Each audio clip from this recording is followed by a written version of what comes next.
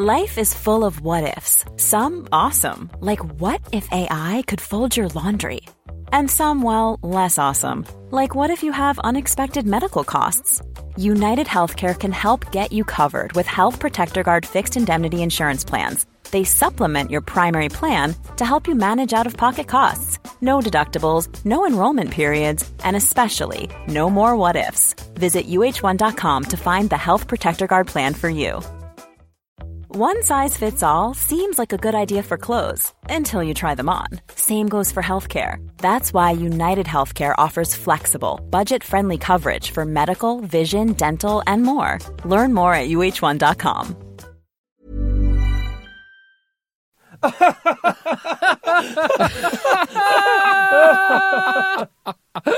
Oh, my days. Wow. Wow, what a story.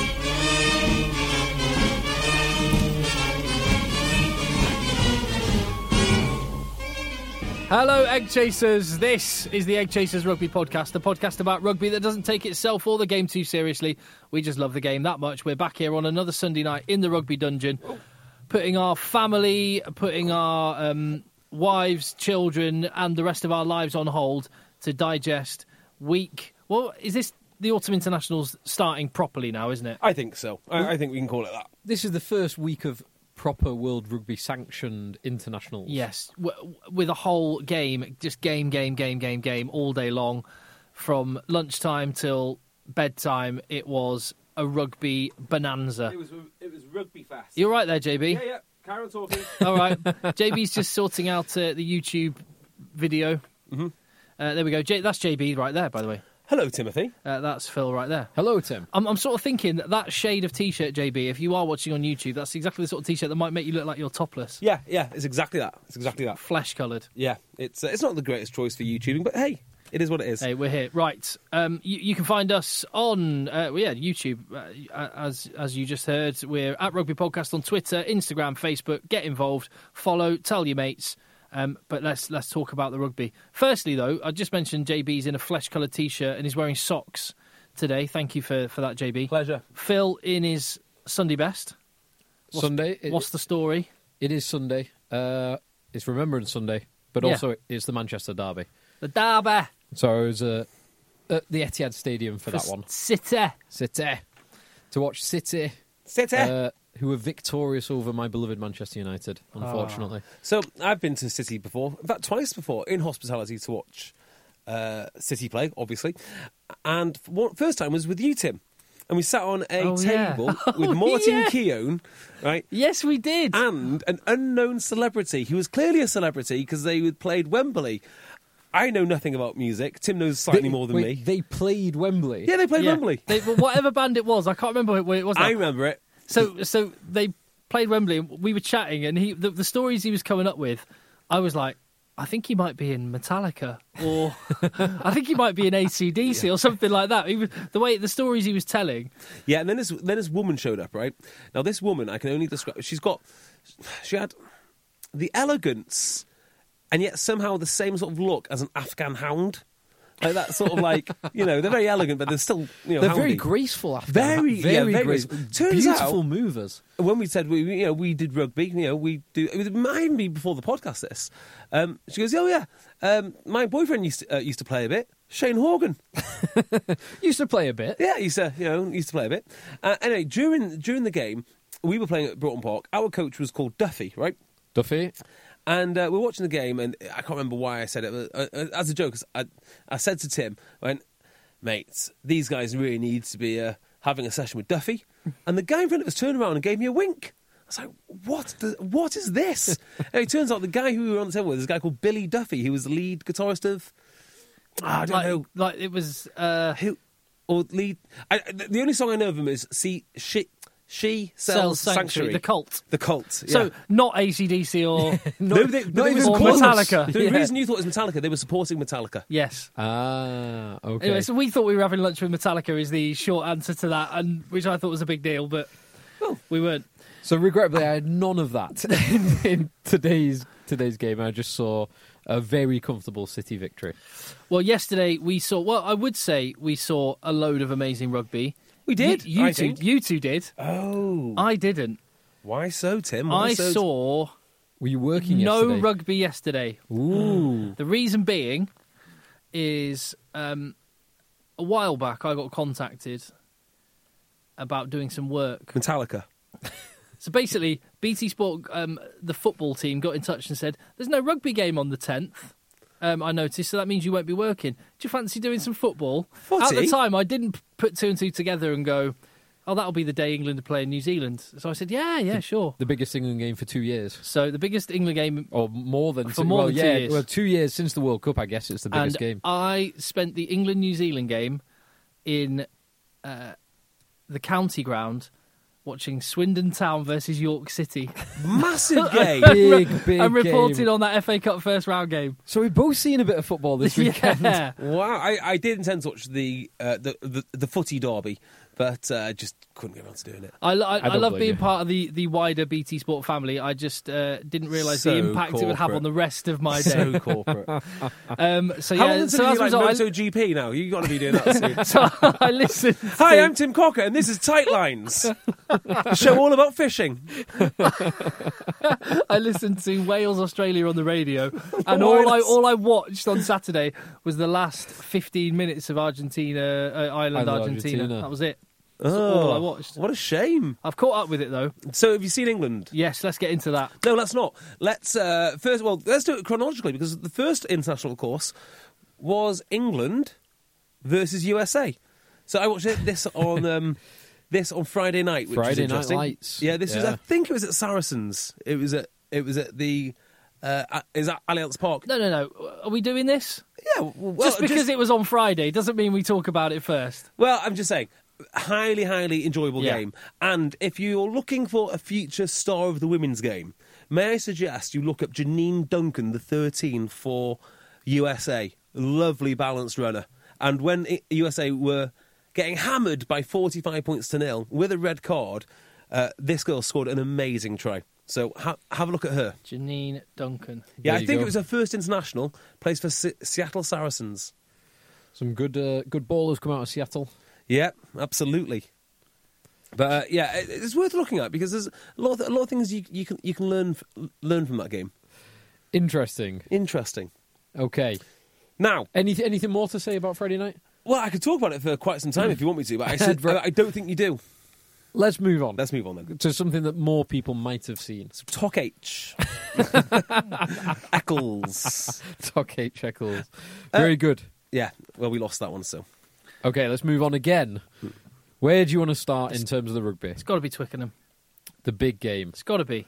Yeah. Next week it'll be Dublin. Yeah. Today it's Twickenham. Hell of an event. And I said you could learn a lot about the England game on Friday night. Well, I think the England game on Saturday has pretty much answered a lot of my questions about why Eddie Jones does what he does, is who he is, and what the future of this England team holds. Let's put it that way. So the first thing I would say is I think it was probably the best 20 minutes of England I have seen under Eddie Jones in his whole tenure. I think that first 20 minutes was outstanding. The first 20 minutes was as good as anything they've played at any other time, including the Grand Slam when Yep. he first came in. Completely agree with including the 3-0 victory in Australia when he first came in. Yeah, that was... In fact, that was as good as I've seen any team play rugby in a long, long time, including the All Blacks in that. So they retained their ball. They were ferocious down the middle. I mean, Kyle Sinclair, Yeah. In a 20-minute game is about as good a forward as you'll find in the world. Certainly as good a tight head prop as you'll No, find. I'll go further. Forward. He hits hard. His scrimmaging, okay, not quite there, but his defence is there. His carrying's there. And this sounds like a knock. It's not meant to be a knock, but in that 20-minute burst, he was outstanding. But they all were Yeah. in that 20 minutes. So- Every man considerably outplayed his opposite man in that 20 minutes. And I think the point about that is they were just so ferocious and so physical and worked so hard. I mean, actually, they were working so hard. It was almost a little bit like doing like lower level club rugby, where you make so much ground through the middle, everyone's sucked in. It's like ding, ding, ding, pass, pass, pass. Chris Ashton in the corner. I mean, that really is like level 6, level 7 rugby. I mean, that's how much more effective they were than the All Blacks. They played it so simple because the conditions were awful, really, really bad. They played it real simple, couple of carries up the middle, and then look for the options out wide. And they did it for the Ashton try, which was an amazing pass from Ben Youngs. Yep. And if it was someone else floating that pass, there might have been a lot more plaudits on Totally. the That's passer. exactly what I thought about that. If Cipriani had passed that, that would have been it. If Cipriani had done that, it'd just be another one in the Cipriani great catalogue of passes. Then they did it again when Johnny May, on the left-hand side, they created some space for him where it was a terrible pass from Owen Farrell, actually. But he picks it up and Grubber kicks through, which puts pressure on the defence. But they did that brilliantly. Partly because of the pressure that they put on New Zealand, but partly because New Zealand mistakes granted them territory and possession. Yes. And territory and possession allow you to do that. The Retallick mistake from the kickoff gave them amazing territory and amazing possession. After that 20-minute session, they did not get either the territory or the possession at the same time for considerable periods of the game. Now, they did get it back, which is something we'll probably come on to later. Yeah. Now, this makes me want to tell you a story about my old coach, Gerard, who used to coach us rugby league. Gerard was like a 5'5" man, tiny little man, beard, very squeaky voice, but knew everything there is to know about rugby league, like an absolute rugby league nose. And he used to have a defensive pattern called Psycho 60, right? So for 60 seconds, you were meant to go psycho, and this was like the idea, like, not psycho as in hit someone, as in you work extra hard because you're on your own try line. Okay. And my question was like, well, if this is so effective, why don't we just defend like this all the time and get the ball back?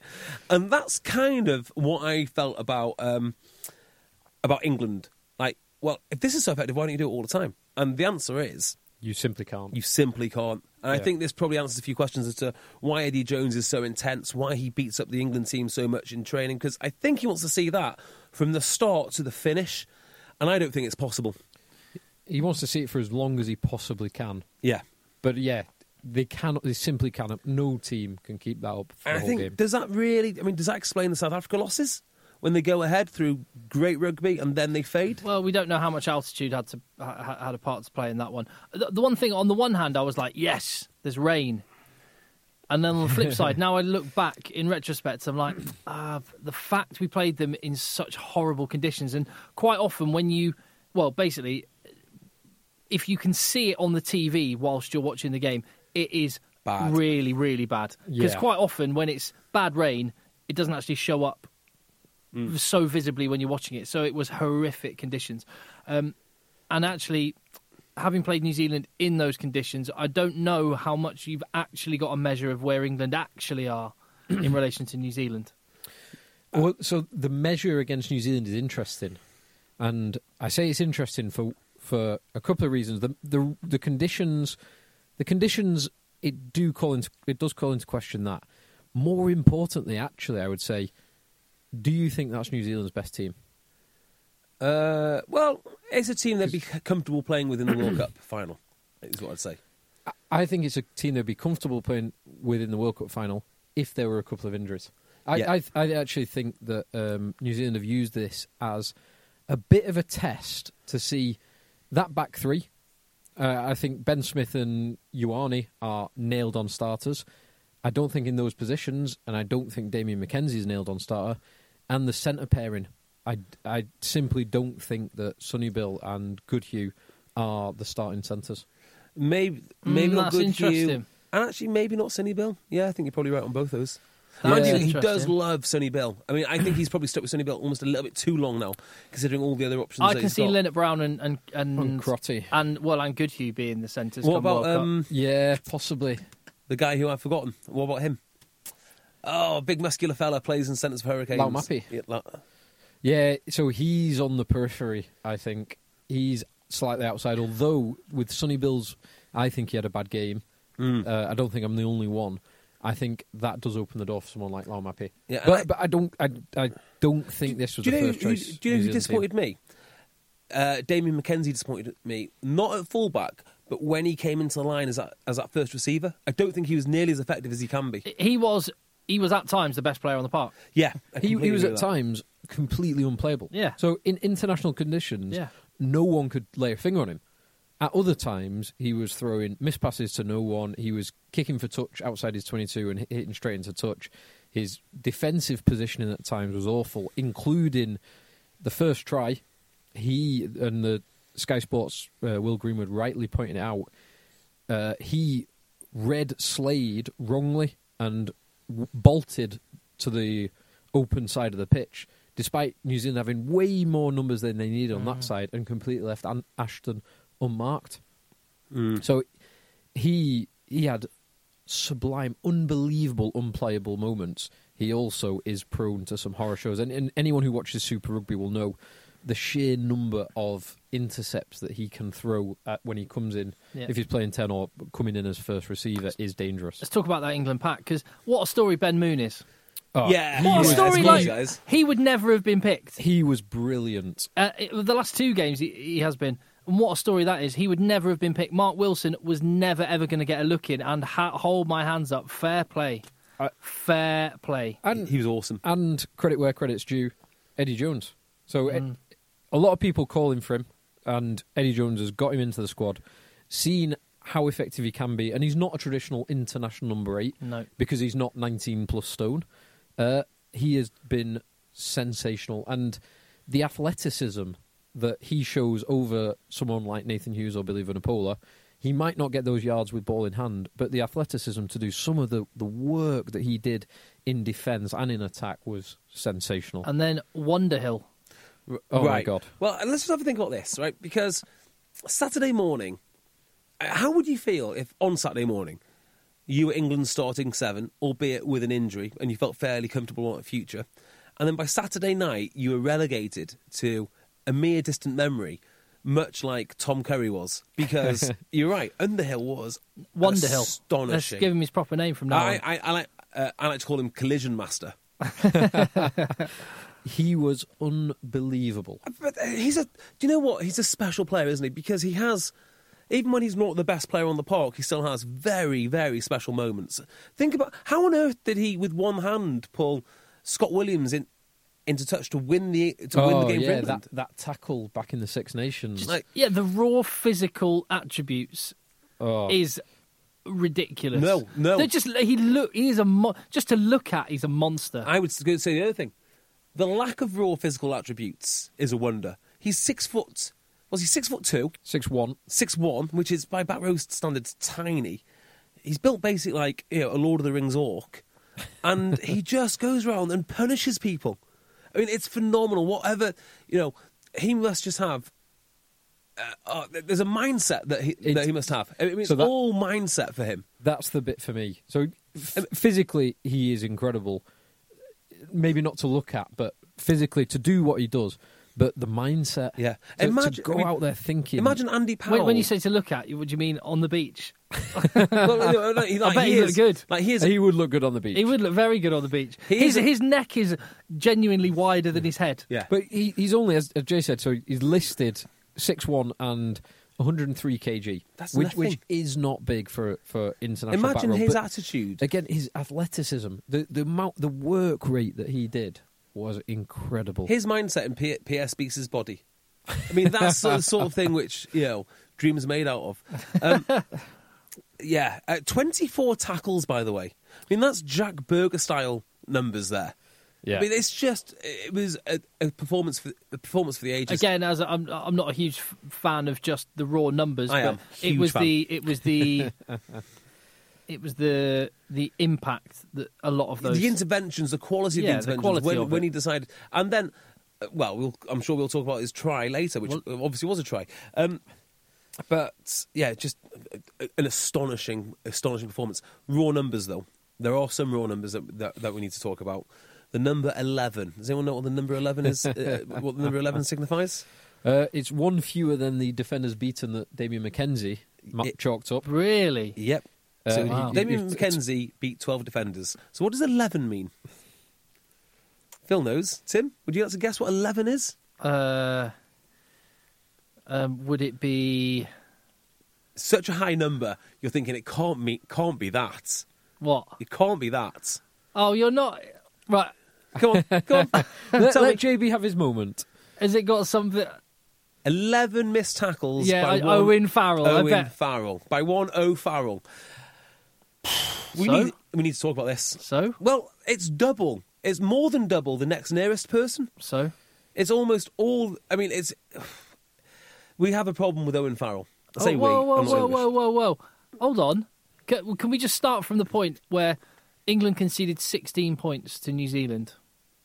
That's in an 80-minute game. That's great. I think. Okay. So, Owen Farrell, I think we're getting to a situation with him now where people have got to honestly look at him and say he wasn't great in attack yesterday.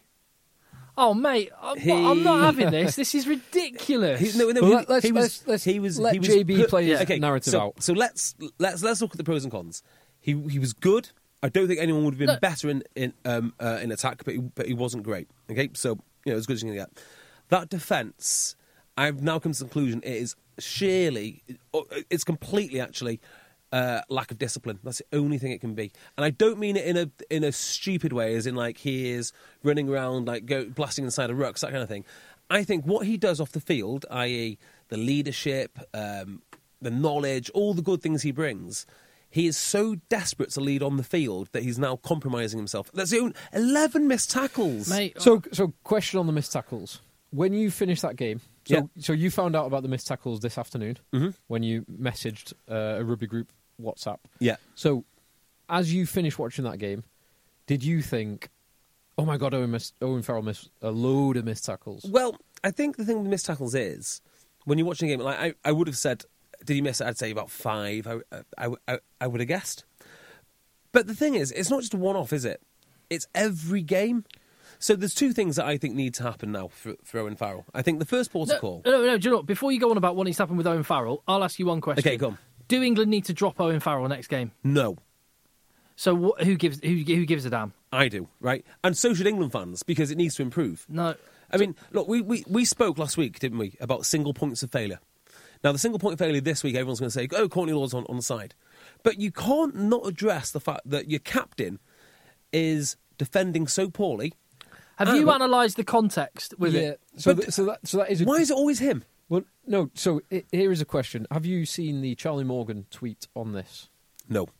And I hang on almost every word Charlie Morgan says, so please, enlighten me. So he pointed out 2 tackles, only 2 of the 9 made, 11 missed. One was against Damien McKenzie when it was a box kick from Ben Young in the first half. Damien McKenzie steps first Sam Underhill, then Owen Farrell, then someone else. He steps 3 players. Yeah. But then Brad Shields nails him. Yeah. He beats 3 defenders but gets 0 net metres made because he gets nailed. Yeah. So that is a missed tackle for Owen Farrell and for Sam Underhill, and I think it was Chris Ashton first, actually. But it's a net positive outcome for England because England win a penalty from Brad Shields nailing him. Right. So that is a missed tackle, positive outcome. Okay. There is then Jake Goodhue carries into Owen Farrell. Is it Jack? Jack Goodhue carries into Owen Farrell. It's actually Jake Goodhue carries into Owen Farrell. Owen Farrell makes the tackle, concedes 15 metres because Jake Goodhue carries forward. Yes. And so negative. I know. I know all the... But so even with that, I think you do have a point to a point. So just relying on the numbers, as Tim says, we all know about the raw data stuff, right? Well, it doesn't sound like it when you're saying there's a clear pattern. Well, but as Tim said, how many points did England concede? So from those 11 missed tackles, who missed the tackle for the Damien McKenzie try? But every time he misses... No, question, who missed the tackle for the Damien? Ben Teo. Right, fine. So how many of those tackles directly led to points against England? How many of them were Owen Farrell? It's not just that, is it? Every time he misses a tackle, someone else has to pick up his workload. Well, not if that is a strategy. No, but the strategy can't be for one guy to miss more than double the tackles than everybody else. Well, you don't know because you haven't looked at the context of those missed tackles. I'm not saying, okay, I'm willing to say you may have a point. So I think I've got a point. You may have a point in there. Yeah. But no. No. No, I just want to say you may have a point, but you don't know if you have a point. You are taking a raw number. There's one thing I know, and that's the things that I know. Right? So, I know I have a point. I don't think we need to talk about it. Can you quickly make your point? Here we go. Because I think I think there's 2 things that Owen Farrell needs to possibly do, or Eddie needs to do to help him. First, I think he needs to speak to a sports psychologist. Because this is my theory. My theory is he's so desperate to lead on the field that he is compromising. But himself. you haven't looked at any of the tackles to work out if that correlates with what you're saying. Hey, if you watch Owen Farrell for long enough, right, you'll see he is trying to make big shots left, right, and centre. So I have seen that, and what I've seen there, I'm matching up with what the stats say, and I think that's fairly evident, right? Number two, I think if they had a real defensive leader in that back line, like a Brad Barrett, or maybe Ben Teo's the guy, actually, that will take the pressure off Owen Farrell to compromise himself as much as he does. I understand it when he's next to Ford, because he does literally have to be that guy. But when you've moved him in, I think actually, I actually think he might overcome this, but it depends on who is 12 and how effective that 12 is at tackling. Okay. So I would say Owen Farrell is the first name I would have on my team sheet. He is the most influential, the most important, the most talented England player in that squad. He will be the most crucial, and I don't want his attitude to change, because his attitude is the winning mentality that pulls England through situations that other people couldn't. And actually, that's one of the things. The thing I was disappointed about him wasn't any issue with missed tackles. It was that he didn't show that same kind of forthright mentality in grabbing the game by the scruff of the neck and going for a drop goal at the end. So I also wanted to talk about Owen Farrell, but so I came off that game not at all thinking Owen Farrell had missed 11 tackles or even concerned about his defence. He put in some great hits, including covering tackle on Mackenzie and a big hit on a very good timely hit on Kieran Reid.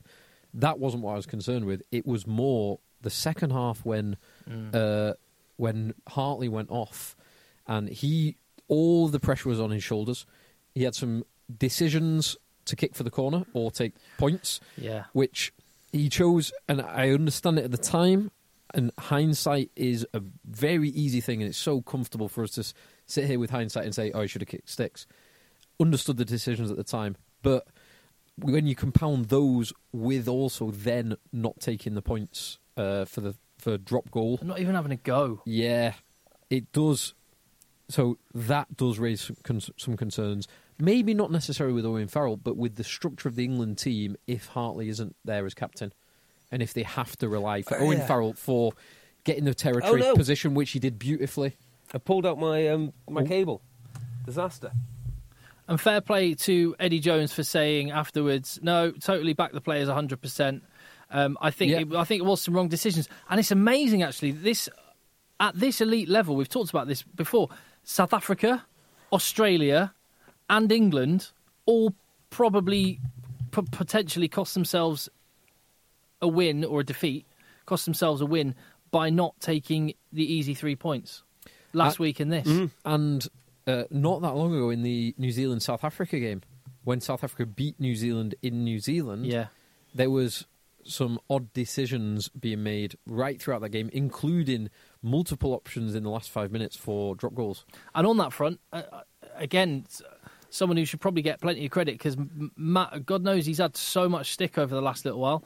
Dylan Hartley, his stock's risen, hasn't it? Yeah. I tell you now, I have a special skill. I'm sure everyone's bored of me telling me about my special skills. But just one? Yeah, just the one. And Phil will vouch for this, right? And it's this. I can look at hookers, right, before they're about to throw, and I can tell you before they throw if they're going to miss their throw. This is a bona fide skill. Am I wrong, Phil? You are certainly way more right than you are wrong in that regard. Jamie George is holding the ball, and you can see him shuffling his feet, and you can see him like he's nervous on the ball. And I don't know what it is, because Jamie George is really good hooker. I don't know if it's the occasion, but I doubt it, because it's not that much bigger than a European Cup. And he's throwing to two people that he's thrown to since academy days, all the time. Yeah, and they carry on hammering. Itoje, 2 ball. So my question is, who on earth is making that call? Because when they went to Mark Wilson towards the back, it was far easier. Yeah, I can tell you for one thing, it's not Jamie George making that call. Yeah, I completely agree. Cruz or Ewells, and you can almost see him like he's like, I'm going to have to throw it into Retallick again. And Jamie George knows that New Zealand know. Yeah, and so he knows he's got the narrowest letterbox of a window. Yeah. to possibly try and post that through. So one of the to be biggest successful. myths in rugby, and maybe you'll back me up here, Tim, is front ball is easy. And front ball is not easy, right? Because front ball is all about timing. You know, you've got to that ball's got to be in the air. You've got to go up after the ball. You've got to intercept the ball as it's apex. I disagree. It is easy because you should be able to, because you know when you're going to jump and the opponent is reacting to you jumping, you should be able to get in the air quicker, at which point the hooker should be able to have already got the ball to you before they're actually properly in the air. The problem with it is it's the least useful ball. So well, there is that too. That actually probably demonstrates the skill and athleticism of Brodie Retallick to get up so quickly. But I tell you what, they weren't even right at the front. They were sort of like, you know, if you've got 1, 2, he's probably standing at 3 or 4. Yeah, exactly. So it wasn't like a bullet right in the very front. I thought they were strange. Although I will say Dane Coles, he throws his arrows like an absolute bullet. I love it.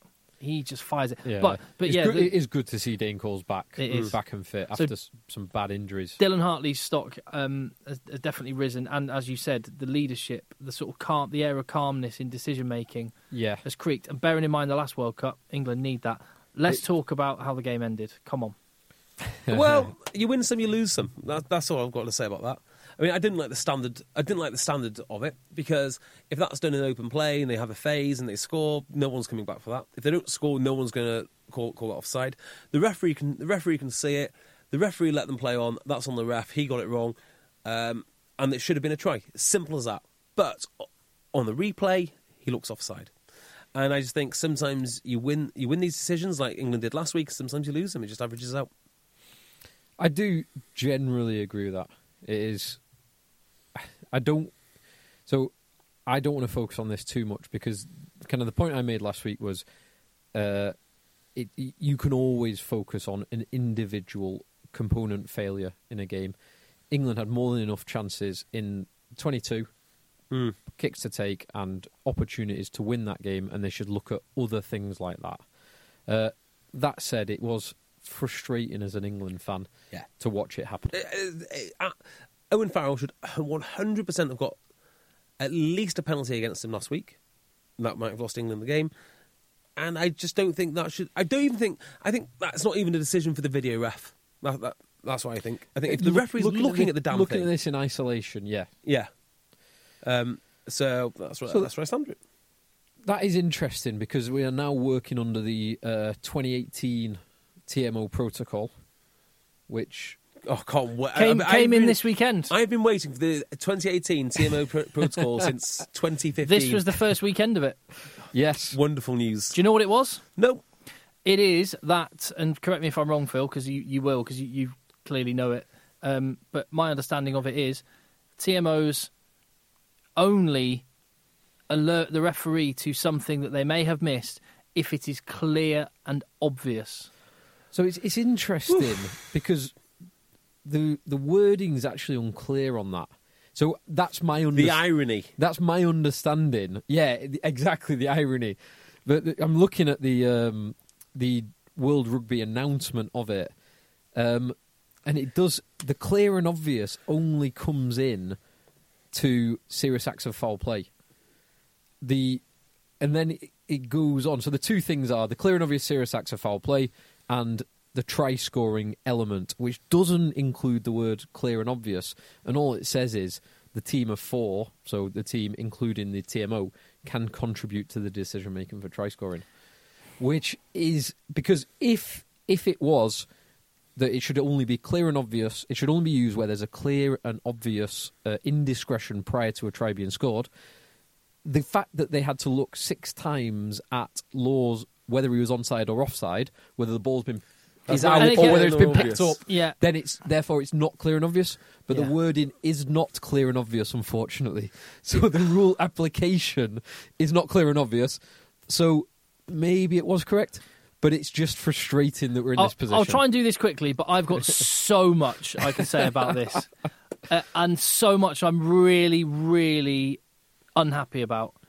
Firstly, it was noticeable the lack of our Celtic fellow rugby fans who weren't kicking up a massive fuss, a we decision, an incorrect decision at the end of a game in the way they were last week. Now, I don't want to cast aspersions on in generalities because no, go for it. Twitter's a place where you'll always find some Please do. numpties, but it was so weird the number of Irish and Welsh fans last week who were so angry at England having won that game. Very quiet this week on that front. Interesting. And actually, broadly, I think that England fans actually, and you'll always find idiots, obviously, but I actually think England fans, much like, and I know you're not an England fan, JB. I'm not an England fan, though. But the way that you two have done it, which is actually, do you know what? We should have won it, or we shouldn't have been putting it in the control of one decision at the end of a game. Yeah. And I think it's been quite a magnanimous response to it. That may just be because England weren't expecting to be as close. What you're saying is England fans are far more balanced with their judgments than, say, Irish fans, right? Is that what you're saying? No, I'm not saying Sounds that. like that's what you're saying. Anyway, I've made that point. Certainly not my view. I think this was ridiculous the way it was handled, and the biggest issue I have is that the TMO got involved because there's nothing clear and obvious. It's not, is there? Yeah. Ironically, the Owen Farrell tackle last week to me was clear and obvious. It was clear and obvious that it needed looking at. Well, and this is the other thing I want to say about the way people talk about it. So last week and this week, quite often you get people who use this language. They say, that was, and I think, to be fair, you said it last week, JB. You went, that was 100% a penalty against Owen Farrell. It was. And then there's people this week going, that was 100% offside. It was. Actually, the starting point should be, no. These, nothing's 100% about these because otherwise there wouldn't have been 6 replays each time. So it's not 100%. Yeah. These are maybe marginal one way or the other. Well, and you get this is far more marginal than Owen Farrell's last week. Yeah. This one. I think he probably was offside, but I can't in good conscience give it. Well, on this particular incident, do you know what's quite interesting is Courtney Lawes was offside because the ref gave him offside, but he was offside because of the law that was brought in because England couldn't handle the Italy offside line because it wasn't a ruck. It was a tackle. It was a tackle. It wasn't actually a ruck by the letter of the law. I think he was onside. You can and again, one thing we said last week, you can always find still pictures which prove your point of view. And the number of still pictures going, it's clearly offside. Yes, there are pictures that make it look like Courtney Lawes is offside. What people are forgetting in that instance is that photograph that people are picking is where the camera angle is on an angle. Yeah. Look, and actually, if you look at the line of the grass, the way it's mown, you can see he's behind Ben Youngs at the last second. I don't know who it is, but the New Zealand player steps forward and lengthens the ruck. And then, because Courtney Lawes said, the ref says, yes, you're onside to Courtney Lawes. Yeah, that's even more egregious, actually. The New Zealand player steps beyond Ben Youngs or George Ford, whoever's on the floor. Further.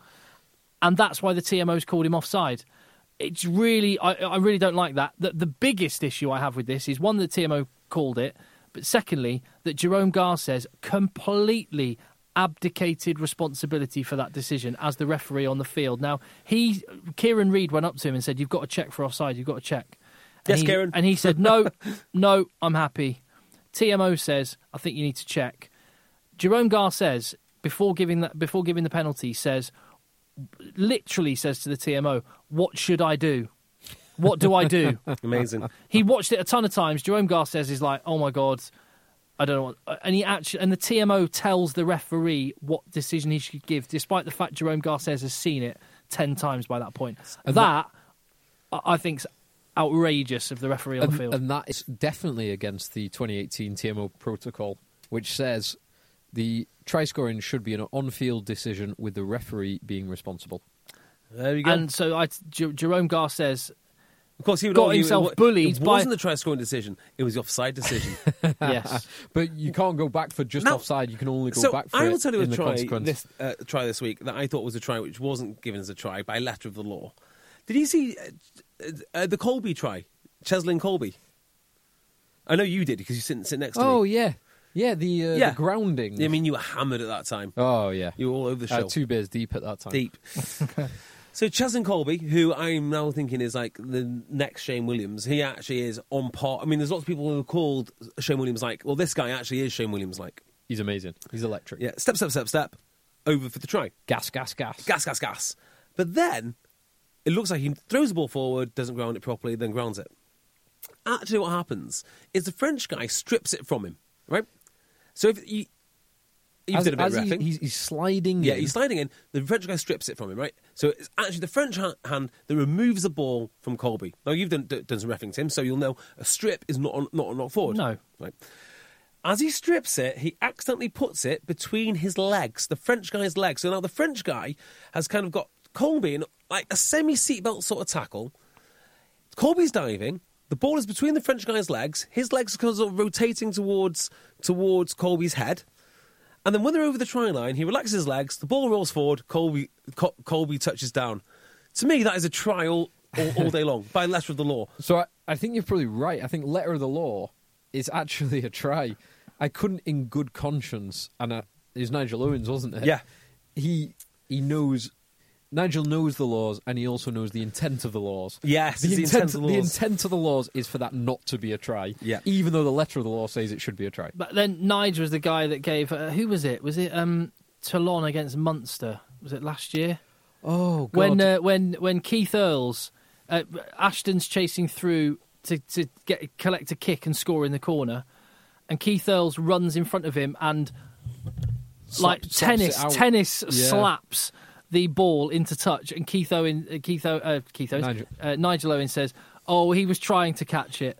Yeah, it was Zebo. Was it Zebo? Zebo. Yeah, it was Zebo. It was one of the Munster back three. Yeah. So anyway, so just shuffling about there. No, that's all right, mate. So yeah, England were unlucky. I think I've seen enough of Eddie Jones to know where I stand on him now. I don't think he's going to get fired like I thought he was originally. Ooh, so that brings on to another point. Is it time to open the envelopes? Well, I don't think he's going to get fired. Well, so surely we should open the envelope. No, I think we should leave him because he's going to go at some point, and then it'll be interesting to see who we thought was going to be the guy. He's not going to go pre-World Cup, though. Well... He's not going to go pre-World Cup. No, it's looking less likely now. Unless he loses 5 from 5 and has some kind of major breakdown during Six Nations. The problem is, England just not far enough away from everyone else. They're behind Ireland and the All Blacks, and they're in that big group of everyone else. No one, to me, is a clear third. No, I'd agree with that. And I'm hoping this means it's going to be an amazing World Cup. Oh, I think it is, mate. I have no doubt about it, actually. And I think the most amazing World Cup could be if something like 2007 happened, where France knocked New Zealand out in the quarters. Yeah. If something like that, if New Zealand go out in the quarterfinals, which is possible, it would be all open. Do you know what else is possible? Like Ireland's route to the World Cup is, we can get onto them soon, but Ireland's route to the World Cup, if they balls up their pool and finish second, they get New Zealand. Which is great for everyone. If they top their pool, the chances are they would only get New Zealand in the final if both teams get there. Personally, I think the most dangerous team in the World Cup, if it was to be played tomorrow, is Wales. And I don't mean like the favourites. I mean the team that everyone wants to avoid. Because they can grind it out. They can grind anyone to dust. So that would be my fear.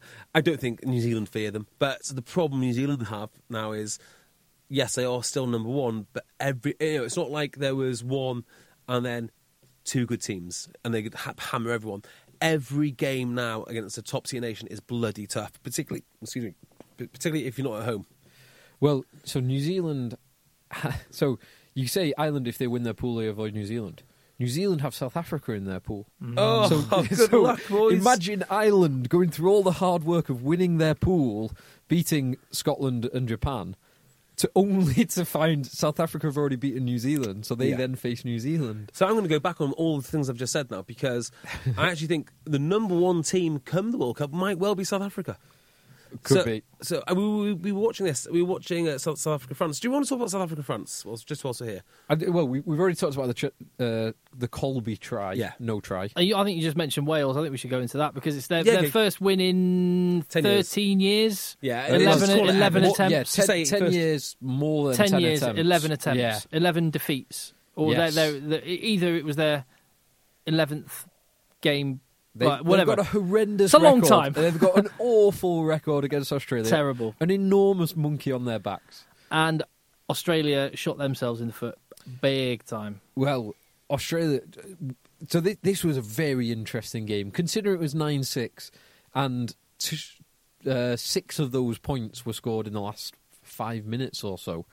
This was a very interesting game because it was far more open than the 9-6 scoreline suggested. Hit pause, because I've just forgotten one final thing I want to say about the England thing. Don't actually hit pause. No, don't actually hit pause. Very precise with your language, please. Okay, just hold off on Wales, because I completely forgot to mention, and I want to mention. So, decision was made, you accept it, you win some, you lose some. Then, in the subsequent passage of play, the amount of penalties that New Zealand should have been penalised for, it was so infuriating. So, JB said this yesterday. We were kind of joking watching the France-South Africa game, but he said it flippantly, but it may be correct that New Zealand gave a load of penalties away, or should have given a load of penalties away around the ruck, particularly defensive ruck, guys flying in off their feet from left, right and centre. If everyone does it from the New Zealand side, every ruck, you can't penalise every single person at every ruck. So they just seem to get away with it. Yeah. It's incredible. Yeah, it is. Anyway, there we go. I've exercised that demon via this podcast. Thank you very much You are for absolutely humouring right. me. The New Zealand breakdown is an utter disgrace, and I think if they all do it and they're high-profile enough names, no one's going to question them. If there's going to be they can't all be wrong, can they? Well, yeah. If there's going to be one World Rugby law change, or just crackdown, a protocol going forward, it's examining the New Zealand breakdown. Yeah. It's amazing what they get away with. Yeah, well, and just more broadly, because this, let's remember, was probably a weekend when a lot of rugby fans would have watched their first rugby game of the season. Yeah. This is a huge shop window for rugby union. And you come away, I think, if you're a casual fan, so confused. And I don't think rugby helps itself nearly as much as it could. Simplifying the game. Yeah, but I don't know. I don't know about that. Come on! What casual rugby fan wants to come away going? So what? Why? So why are they? Why is everyone? I don't know. Why was that not a try? Off what? Yeah, but I'm an elitist, right? And you certainly are. Yeah, and therefore, so what? So what if the average punter? There's 80,000 people in Twickenham. We don't need any more, and most of them aren't watching anyway because they're absolutely hammered on the company credit card. So, am I bothered that they don't understand? I don't understand the laws. I was looking at one of my favourite Twitter accounts today, a guy called Dead Ball Area. Is it Dead Ball Area? Oh God. No, he's a great analyst of the game and also coaches international sevens, and he's explaining the ruck law. I was like, crikey, I didn't know that. And I've only played the game for 20-something years. Well, there you go. Good. It should be incomprehensible. It's a characteristic in its own right. So that's how the game grows. Well, it's doing okay. People that obsess and a bunch of rugby noses can't even understand the laws.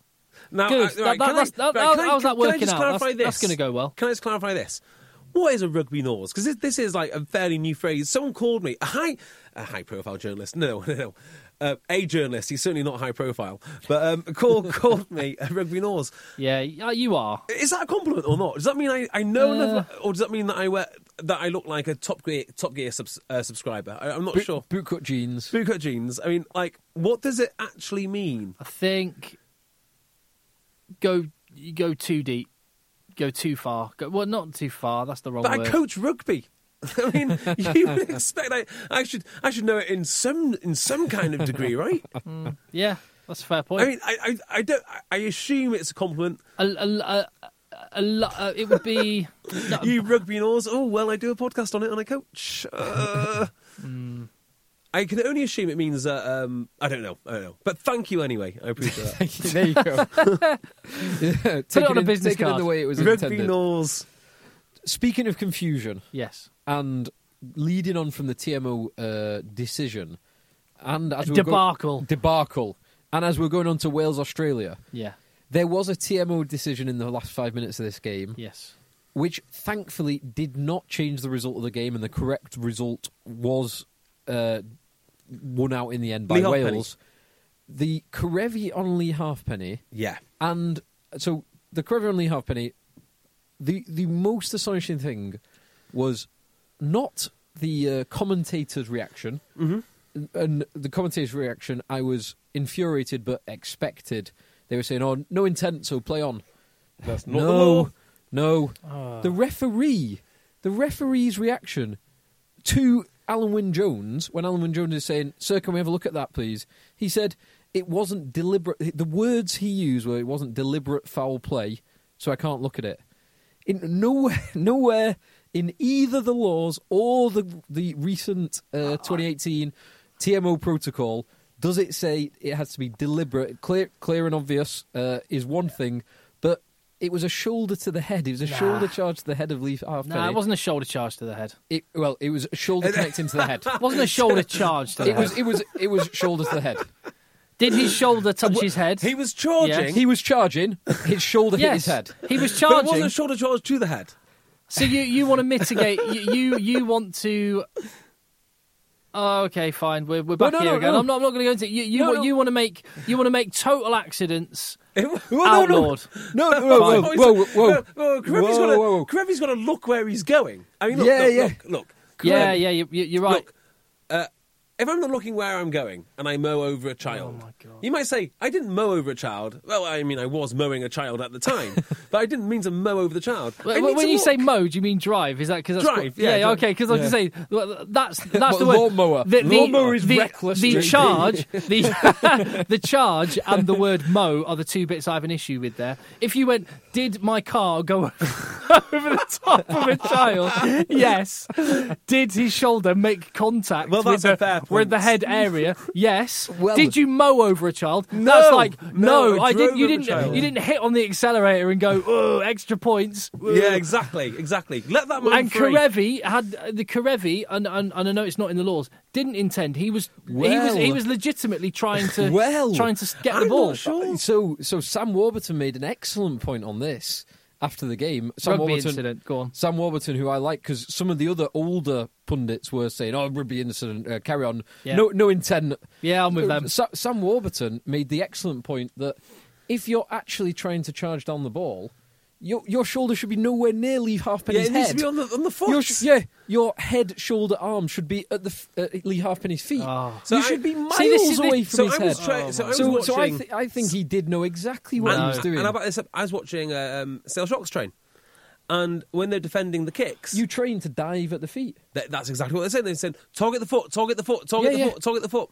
And you can hear him saying, "Target the foot." He's not going to block. He's not going to charge down a kick by having his Although shoulder there was- at Lee Halfpenny's head height. Well, there was one guy saying, "Look away and jump head heights." And I don't know who's coaching him. Shoulder charge his head. I mean, dive at the That is feet. what. I see your point, Tim. I don't want to live in this. I don't want to live in this world. I don't want to live in this world. So What are you doing to my game? My whole point on this is not to. Maybe it was complete accident by Karevi. I'm not here to determine that. I'm here to call out the inconsistency by the inconsistent application of the law by the referee. And in the referee saying it wasn't deliberate, therefore I'm not looking at it, that is such a dangerous precedent, and it is at complete odds with all of the advice that World Rugby are giving us to try and create a consistent approach. What I would say is Alan Wynne-Jones shouldn't be going to the referee going, can we have a look at a TMO decision? Shut up, leave that for the TMO. Yeah, that's another fair point. Here's my takeaway. The guy I felt sorry for was the ref. Because as an obstinate man, right, who doesn't like to back down from things, I know exactly how he felt. Are you? Yeah, true. I know exactly how he felt. He knows he's made the wrong decision. He looks at it on the screen. You can just see like the colour draining from his face. It's like, it's not an act of foul play. And the reason I felt for him is because he knows he's been watched by the whole world, and he knows that the World Cup, as you've said, Tim, is not just a World Cup for players; it's a World Cup for officials, and that will be held against him. I think it should be. Well, do you not think? And I made this point. I made this point last week. The way that Northern Hemisphere referees have been refereeing domestic leagues up here and in the European Cup is very, very different to the way Super Rugby's been officiated, and much, much more pernickety and much more, I don't know, just. It seems to be they're seeking out these moments and these situations much more, and the Southern Hemisphere referees, and last week and this week, an Australian in the England game and a New Zealander in the Wales-Australia game, both are a bit more like, well, Stuff happens. Yeah. It might just be the adjustment. Again, I think what we there want was is a a definite standardisation and a difference. consistency, but we shouldn't start saying that. I think he, in good faith, made that decision. I think he just did like last initially, week, probably. Yeah. Although I think it could have been. I think it's okay for him to then hold his hands up and say, maybe we should look at it. I tell you what, and I knew it would happen immediately, is he instantly gave Wales the penalty back. Yeah. So the penalty that won it for Wales. Yeah. That was him levelling out the game. So Ned Hannigan, stupidly lies on the wrong side. I can't remember the name of the reserve Wales prop who comes in and just locks him into place. Yeah. There's no way. The reserve Wales prop is not supporting his own body weight because his knees are on the floor because he's trapped Ned Hannigan on the ground. Exactly. So that could have been a penalty either way, but the ref had to give it to Wales because it ended up being the right result in the end. And do you know what the problem here is? We've probably spent, and it will be the same. It was the same in the Sunday papers. It'll be the same on any other podcast. A huge chunk of time will be spent talking about individual refereeing decisions. Like our podcast. Exactly. That's my point. And I can't. This is where we've got to, and I hate it that this is where we're at. Yeah. Well, to me, it's quite clear. You just got it wrong. Yeah. I don't think it's a... I can't help but think the only way we can get over that is getting every single decision correct, where everyone agrees it's correct, which actually means more TMO. Because it's the instant decisions that are wrong. So football's a really good example of this, where there's no VAR in the Premier League, and decisions consistently go the wrong way when it is key decisions for penalties and the like, and that ends up just being the sole focal point. So I'm not sure there's an easy fix for that. Well, the problem it has led to, the unintended consequence, which we always talk about, is captains running up to referees going, "Can we have a look?" Yeah. Hate that. Yeah, I hate that as well. You're right. Half-time and post-game analysis, all about individual decisions. Hate that. Yeah. Although it's necessary. Podcast and all the rest of it, part of it. We are as bad as anyone. Social media is just, that's it. It's like a one-topic arena. So you reap what you sow, and this is where it's got to. I think you're right, and actually to counteract all of that, we should have spent more time analysing England's failures and New Zealand's successes in that game compared to talking about the one decision. Yeah. Right, okay, can we talk about my favourite game of the week now? Well, I think we should give more credit to Wales on. Look, Wales were great, and the work rate and intensity that Wales bring is just it is awesome. My biggest fear for all of international rugby is after this World Cup, when eventually England get the man that they need to run their team, and that is Warren Gatland. Because if Warren Gatland was with England, they would be the nailed-on number one team, and it wouldn't be close with anyone, including New Zealand. I think you might be right. I'd very much like Gatland. I think he's not always been perfect, but I do like Gatland. The longer it's gone on, I was a bit frustrated years ago against to Gatland ball. Now I've seen him play with different styles. He is diversifying and willing to try things as well, because it sometimes felt like he sort of chained himself to this to a style or to a player or to a system, but having the bravery to go, no, do you know what? Ainscomb's been playing well. Let's give him a crack. And I think Wales will be much better equipped come World Cup time for the way that Gatland's been approaching it recently. And what I found impressive with them is just, it's a prerequisite, and they've got some very skillful players, but the effort and the fitness of that squad is immense. Yeah. And I think that Australia win is important because that's the sort of belief that they need. Massively. The area he's not been successful in is actually the World Cup. That said, he's taken Wales with their tiny little population and their rubbish regions to a semi-final, and by the narrowest of margins, lost out to South Africa. You can't use that population thing because New Zealand are about the same as Wales. Yeah, but they all play rugby. Every man, child, and woman play rugby. So, whereas Wales ignore half the country up in the north. So, yeah, you are right though. And also, but actually, New Zealand are New Zealand are awash with amazing guys of Tongan, Fijian, Samoan heritage too.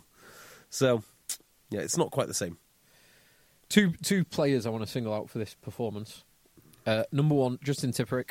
Amazing. Oh, yeah. 2 man of the match performances on the bounce. Sam who? Yeah. Tipperick was sensational in attack and defence. Yeah. The other one, slightly different reasons. The scrum half, Thomas Williams. I love him. Yeah. Love him. He's a live wire. So I was watching from a distance on my laptop in the kitchen, but from a slight distance, I was like, that's Mike Phillips. He passes. So he passes and then stands up and kicks his rear foot out as he passes. It's watch it. Like watch a it back. 1960s model. It's, yeah. Or like 1960s actress kissing a man in a film. His pass from the base of a ruck is exactly the same technique as Mike Phillips, with the little heel flick as he fires the pass out. So just something to note for future games. He's an amazing player. They've got some talent there, haven't they? Reece Webb's not even in the picture. I do wonder if Reece Webb's going to make a move back, In time for the... too much money it's on. I loved... But how awful is it there? Yeah. I loved the... just looking at that Wales bench this time. And seeing Liam Williams and Dan Biggar on that bench. Yeah. It's impressive stuff, isn't it? Lion on the bench as well. Corey Hill. Yeah. And Ellis Jenkins as well to come on. He's a hell of a player. Yeah, hell of an they're athlete. going to be very, very good come Six Nations. In fact, I can see them winning the Six Nations. You've already called France to win. Isn't that on the board? If it's not on the board, you said it was going on the board. Yeah, I'll put that on the board. Well, do you know what? I don't know, because so many teams are so good. Well, no, you've already said it's going on the board. Six Nations should be great this year. Like, who is the best Six Nations teams? Ireland. And then second, everyone else. And then last is Italy. Yeah. That's a pretty fair assessment. The Six Nations... A lot can happen in 3 years, like a chatbot may be your new best friend. But what won't change? Needing health insurance. United Healthcare Tri-Term Medical Plans, underwritten by Golden Rule Insurance Company, offer flexible, budget-friendly coverage that lasts nearly 3 years in some states. Learn more at uh1.com. Hey there, it's Michelle Norris. I'm host of a podcast called Your Mama's Kitchen. When I travel, I'm usually looking for a way to find a taste of home when I'm not at home. And one of the things I love to do when I am at home is entertain. And Airbnb allows me to do that. When I was in California recently, I rented a house that had a great kitchen. And when we were sitting around the table, we were all thinking, we're in someone else's house. Someone could be in all of our homes as well. If you have a home, but you're not always at home, you have an Airbnb. Your home might be worth more than you think. Find out how much at airbnb.com/host.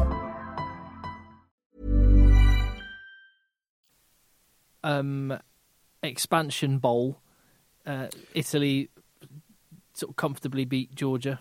Yeah, it's interesting that, because I was looking at that thinking, Georgia will be targeting this for a big win. But by the same token, and knowing what little I know about Conor O'Shea, Italy will have been targeting this because everybody saying Georgia should be in the Six Nations it kind of devalues everything that Conor O'Shea and that Italy squad, Sergio Parisse and the rest of them have been working for the last 20 years. So Italy will have focused on this massively, and they got the result. 28-17. That's a good win. That's a good size win. And it was... So there was a relatively late... So Italy were 28-10 up, and there was a relatively late penalty try to Georgia, which made the scoreline more respectable. But it was 4 tries to 2. Your mate Dean Budd getting over the line. You just reminded me with your... sorry, you were going to say something about Dean Budd, JB? No, just what a great guy Dean Budd is, really. Your boy. Yeah. Buddy. You reminded me when you were talking about the Mike Phillips and what's his face? Thomas Williams lookalike thing. Do you not think Chris Ashton and Dylan Hartley? Yep. Yeah. It's like a before and after. Oh, who's the other one? Brad. Like bikini body beach workout before and after. Who's the other one? Brad Barrett and someone. Corbisiero. Yeah. Always look the same on TV. What, like Corbisiero is a sort of like an inflated Brad Shields? No. No, Brad Brad Barrett. Oh, Brad Barrett. Oh, Corby sorry. Zero and Brad Barrett. Corby Zero and about Brad Barrett, 3 or 4 years ago. I thought you said Brad And Shields. There was a game, I can't remember which game it was, but there was a game where both Haskell and Tom Johnson, the Exeter open side, were both wearing red scrum hats. caps. No, it wasn't. It wasn't. It was Tom Johnson and it was... No. Was it Moritz Botha? Yes, Moritz Botha. Was it not Haskell and... It wasn't. It was Moritz Botha. Are you sure? 100%. I know my Moritz Botha games. So Moritz Botha is not a name that I have heard in a long time. What? Forwards coach of Germany? Germany. Yeah, him and Mike Ford. Yeah, Mike Ford. doing the No. business. Well, doing the business, we'll be watching them in a few weeks' time. 2 weeks' time. God, it's only 2 weeks' time. Hold on, is it? What's the date? Yeah, saying? 2 weeks' 2 time. weeks' time. 2 weeks' time. Yes, boys, lads. Sorry, what? So, it was the first round of the repechage. Mm-hmm. Before we get onto the Ireland game, of course, which we will touch upon, And Scotland. and Scotland, yeah. Whoa. A bit. So, France, South Africa. we've kind of touched on that. No, we've talked about one small part of it. Okay, anyway, the repechage, the first round this week was Canada versus Kenya. This is for the last Rugby World Cup place. This is it. This is the final spot. So Canada and Kenya and Hong Kong and Germany, they both played today in Marseille, which is where we'll be watching them. And unfortunately, it was 2 one-sided victories, as we kind of predicted last week. Mm-hmm. Canada won 65-19 against Kenya, and they picked up a bonus point for their troubles. And Hong Kong lost to Germany. It was 9-26 to Germany. Germany did not pick up a bonus point. But unfortunately for us, it means that Canada play Germany next weekend. And that is going to be the decider. That's the shootout for the World Cup. It is very unlikely that will not be the decider. It's possible, but it's very unlikely that it Christ, will be. so what are we going to do with our time in Marseille? Just going to watch Kenya v Germany. Well, there'll be some Premiership gone then, I guess. Are there any bars in Marseille? Who knows? Well, there'll be some Canadians out celebrating getting to the World Cup, quite likely. Oh, yeah. Or Germans. Or Germans, yeah. Oh, well, I actually bumped into the German team after they got beaten by Spain. They were in a club down the road from our venue, which was quite good fun. You were making friends with one of the props, weren't you? He didn't like me. Yeah. So that should be, it should be all good fun. And we expect it to be wrapped up by next week. Yeah, keep an eye on that. And so the winner has the pleasure of joining South Africa and New Zealand in their group. What a privilege. reward. Yeah, what a privilege. Good luck, boys. Ireland, Argentina.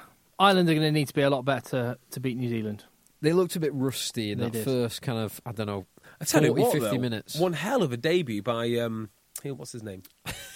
Are you going to mention who I think you're going to mention? On debut. Kieran, On Will debut. Addison. Will Addison was brilliant, frankly. I tell you what I really liked about... debut last week. It was his debut last week. Yeah, but then, it's a different sort of, Starting debut. Yeah. So he starts for Robbie Henshaw, who pulled out in the warm-up. And what I liked about him is he's got a certain leadership quality anyway, which I would undoubtedly have told you about. But he just didn't miss a beat. He looked very, very comfortable playing at that level with those guys. And I think a lot of times you get a guy who comes in who will not play up to their potential because they're just a little nervous or they don't want to mess up or, they're not a senior player. Well, don't get me wrong, I don't think Addison is in, the top level of outside centres. But I think a lot of top outside centres that will come in, a lot of top players that will come in, will not play to their potential straight away. And I think that's exactly what he did. Well, equally, I think what's really good about the Irish system at the minute is they've got this big squad of 46 players, but because they have so many really, really good players in key positions, actually it's, I think, relatively easy for the odd player to come and slot in quite comfortably. Yeah, drop out, drop in. Because it's such a clear system. They all know what they're doing. I do think he did more than just slot in. No, that's that's absolutely right. He yeah. played it as played easy well. as possible. It was the same when Bundyaki came in. It was like, he can do it on an international stage. It's the same when any of them come in. Stockdale, he's an international player. Ringrose, Lama. Yeah. A couple of seasons ago, Ty Furlong. Last season, James Ryan Yep. came in, who was Dan Levy. Yeah, James Ryan, who was man of the match in this and deserved man of the match. He was superb. Yeah, you sort of go, Dan Levy, you're gonna slot into the back row. We're going to give you a crack alongside Peter Mahoney and Sean O'Brien. See how you go. It's like, they're going to take care of you. Yeah, You know what I mean? Of course it's going to be okay. Yeah, it's going to be fine. So, that's what I think is really impressive about Ireland. So Ireland, they made it hard work in that first half. Well, partly because their lineup wasn't functioning especially well. Who'd have thought, right? Here we are, 2018, and lineouts are quite important. Yeah, Lineouts that's are what I've heard. massively important. I have heard this down the line. I'd tell you the other reason I struggled is because Argentina showed them no respect. They were incredibly physical with them. Argentina played very, very well. And it was interesting watching the Channel 4 coverage where both Jamie Heaslip and Luke Fitzgerald seemed to be surprised that Argentina were making life difficult for Ireland. They were talking as if Argentina should have just arrived and deferentially rolled over to let the juggernaut that is Ireland have their way with them. I can. But Argentina, so they thought they were playing, Kenya in the repertoire basically, and they weren't. Thank goodness the Ireland team seemed to do more due diligence than the Ireland team that weren't playing, that were just merely commenting on the game. Because Ireland were in an arm wrestle against a very good Argentine team. Large periods of the game, Argentina were absolutely slamming them everywhere. What I do love about Ireland, and I love this about any rugby team that can do it, is the consistent pressure and phases that they put you under. And that, to me, that is the glory of rugby. I know everyone tries expansive nonsense, but actually being able to keep the ball and just dominate your opposite man over and over and over again until their will finally cracks and then someone scampers over, that to me is awesome. And that's what they're good at. Yeah. And particularly in that second half, leading up to the Luke McGrath try and leading up to a couple of penalties that they got late on, Ireland they exerted their will. They controlled the game, they controlled the territory, controlled the possession, and they knew they were in an arm wrestle, and they're the better team for it. Yeah. They showed what they could do. So it reminds me a little bit of the Wasps game, Wasps Leinster.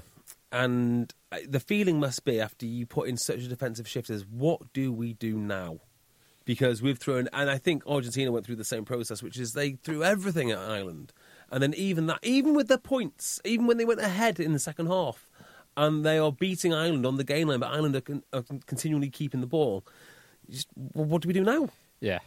It's a horrible, horrible system to play against, but it could be quite fragile. If they're not racking up points, it's hard to see how that is going to... Or maybe it beats the All Blacks. Who knows? As Argentina, that is, or as Ireland? Ireland. Interesting. It's a brutal game plan. It might work. No, well, so if England can reduce New Zealand to 16 points, admittedly in dreadful conditions, I think Ireland. I trust Ireland's defence more than I trust the England defence overall. So, I think they've got nothing to fear against the All Blacks. Okay, so France, South Africa. Anyone from France, South Africa? Yes, perfect. Finally. So I loved this game. This is my favourite. I loved the last 10 minutes of this. The last 10 minutes of this were beautiful, beautiful chaos. Oh. Yeah. So my favourite game of the week for two reasons. One, it was the best game, but also I decided it'd be my favourite game of the week last week when we were doing the previews. So So you're right again. I nailed it again. Good Lord! I mean, it was blood and thunder from start to finish. There are lads who play for France who, when we watch them, just have their way. Bastereau always gets over the gain line. Pickamalls always gets over They look like normal-sized humans. Like, Bastereau was actually getting manhandled. I've not seen anything like it. Pickamalls was making limited... I mean, probably if you looked at the stats, he's probably done better than I said. And he wasn't bad, but he just wasn't Louis Pickamalls. He wasn't able to forearm fend people for fun. Well, Bastereau, just... Not going into the detail on the stats, but Bastereau made 8 runs. Yep. Jamie Roberts, how many yards would he have made? 24. Well, no more than 4, no less than 2. Have I got that the wrong way around? 8 times 3 is 24. 24. How many did Bastereau make from 8 runs? 3 yards. 7 yards. Wow. From 8 runs. Wow. So, they were just getting... they were getting manhandled in a way you don't often see France getting manhandled. That said, Teddy Thomas then decides to explode into action and inexplicably beats every person on the field. Some of them twice. Yeah, some of them twice. I mean, it's what that boy can do it's amazing. I don't know how people are still surprised that he's so good. And then he gets caught by the last man with two supporting attackers. Phenomenal tackle that was from Willie LaRue. But South Africa are mega. I mean, this is a team without Eben Etzebeth. They've got Snyman on the bench. Who's a giant. No Lou de Jager? No. I mean, they're just huge. And they seem to be, I don't know what it is, they've seemed to have rediscovered their team identity now. They know what they're about. I think Andre Pollard makes an enormous difference, as does Faf. I mean, if these guys carry on improving, they are going to be up there. As does Willie LaRue, I would say. Yeah. His ability to come into the line and play that second playmaker and take pressure off the kick in, make the decisions. He's a very, very good player. Very handy player to have, especially in kind of high stakes rugby. Yeah. But on the other hand, then there's France. I thought Johan Maestri really stood up well. Slimani, when he came on, started.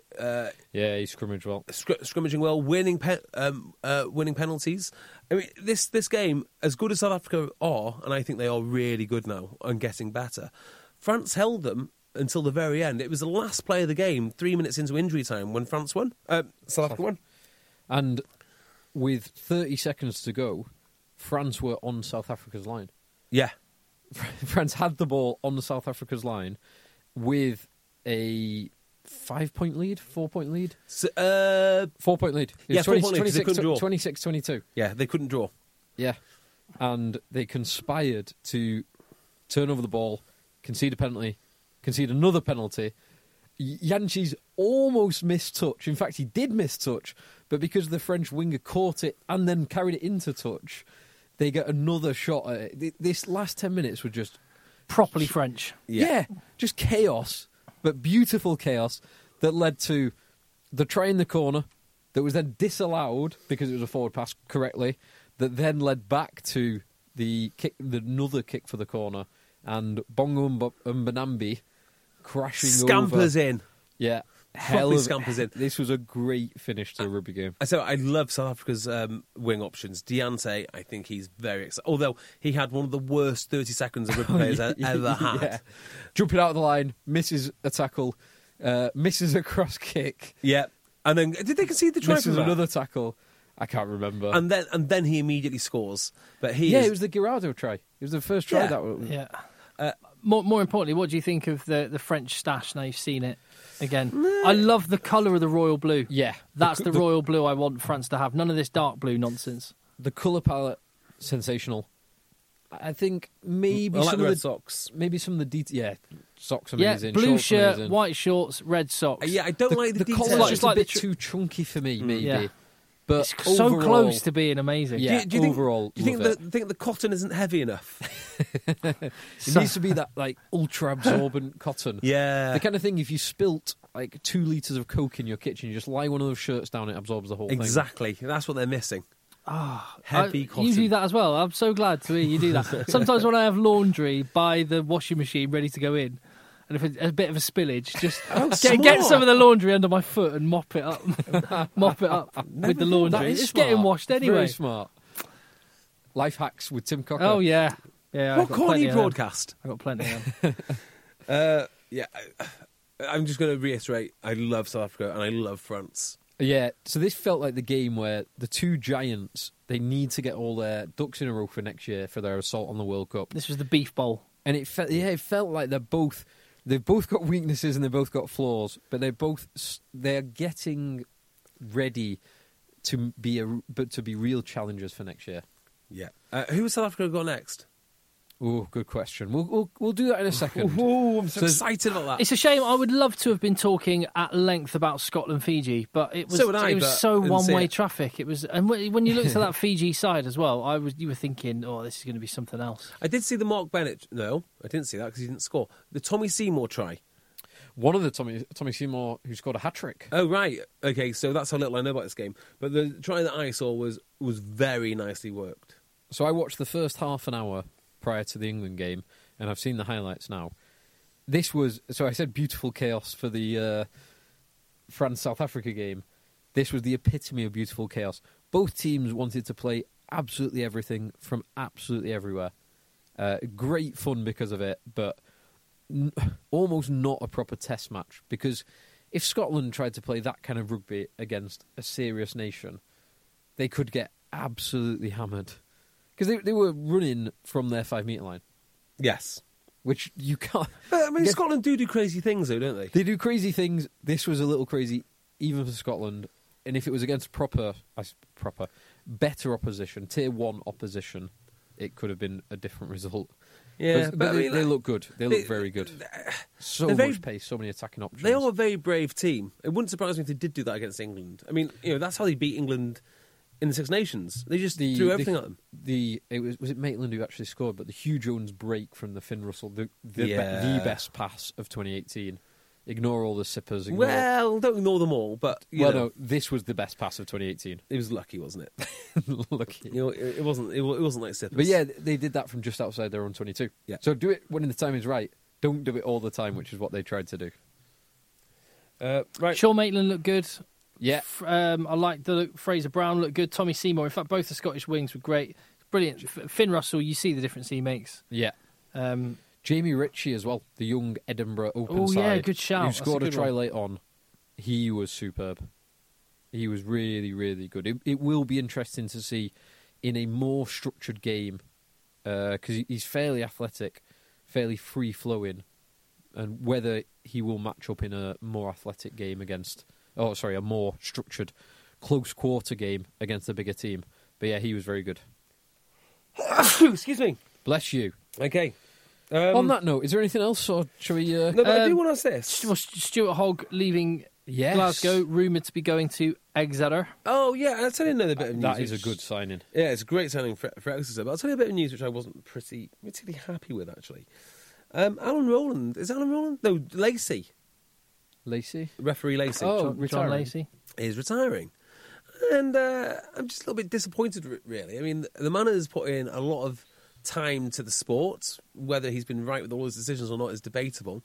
But, I would have liked people online to have given him a little bit of a better send-off, really. You would like Twitter to have not been a negative, overwhelmingly negative place, really? Yeah, well, in this Good luck with that. particular instance, I thought it was a little bit, unbecoming because regardless of the decisions he's made, and not all of them have been good. Let's be honest. He has spent a long time refereeing games, and that's not an easy job. It's definitely not an easy job, and it is an important job. Not just at the highest level, at every level of rugby, refereeing is very important. Yes. Oh, exciting! South Africa have Scotland next week. Ooh, speaking of the young flanker, young Jamie Ritchie, and more close quarters action, that'll be a real test for him against South Africa.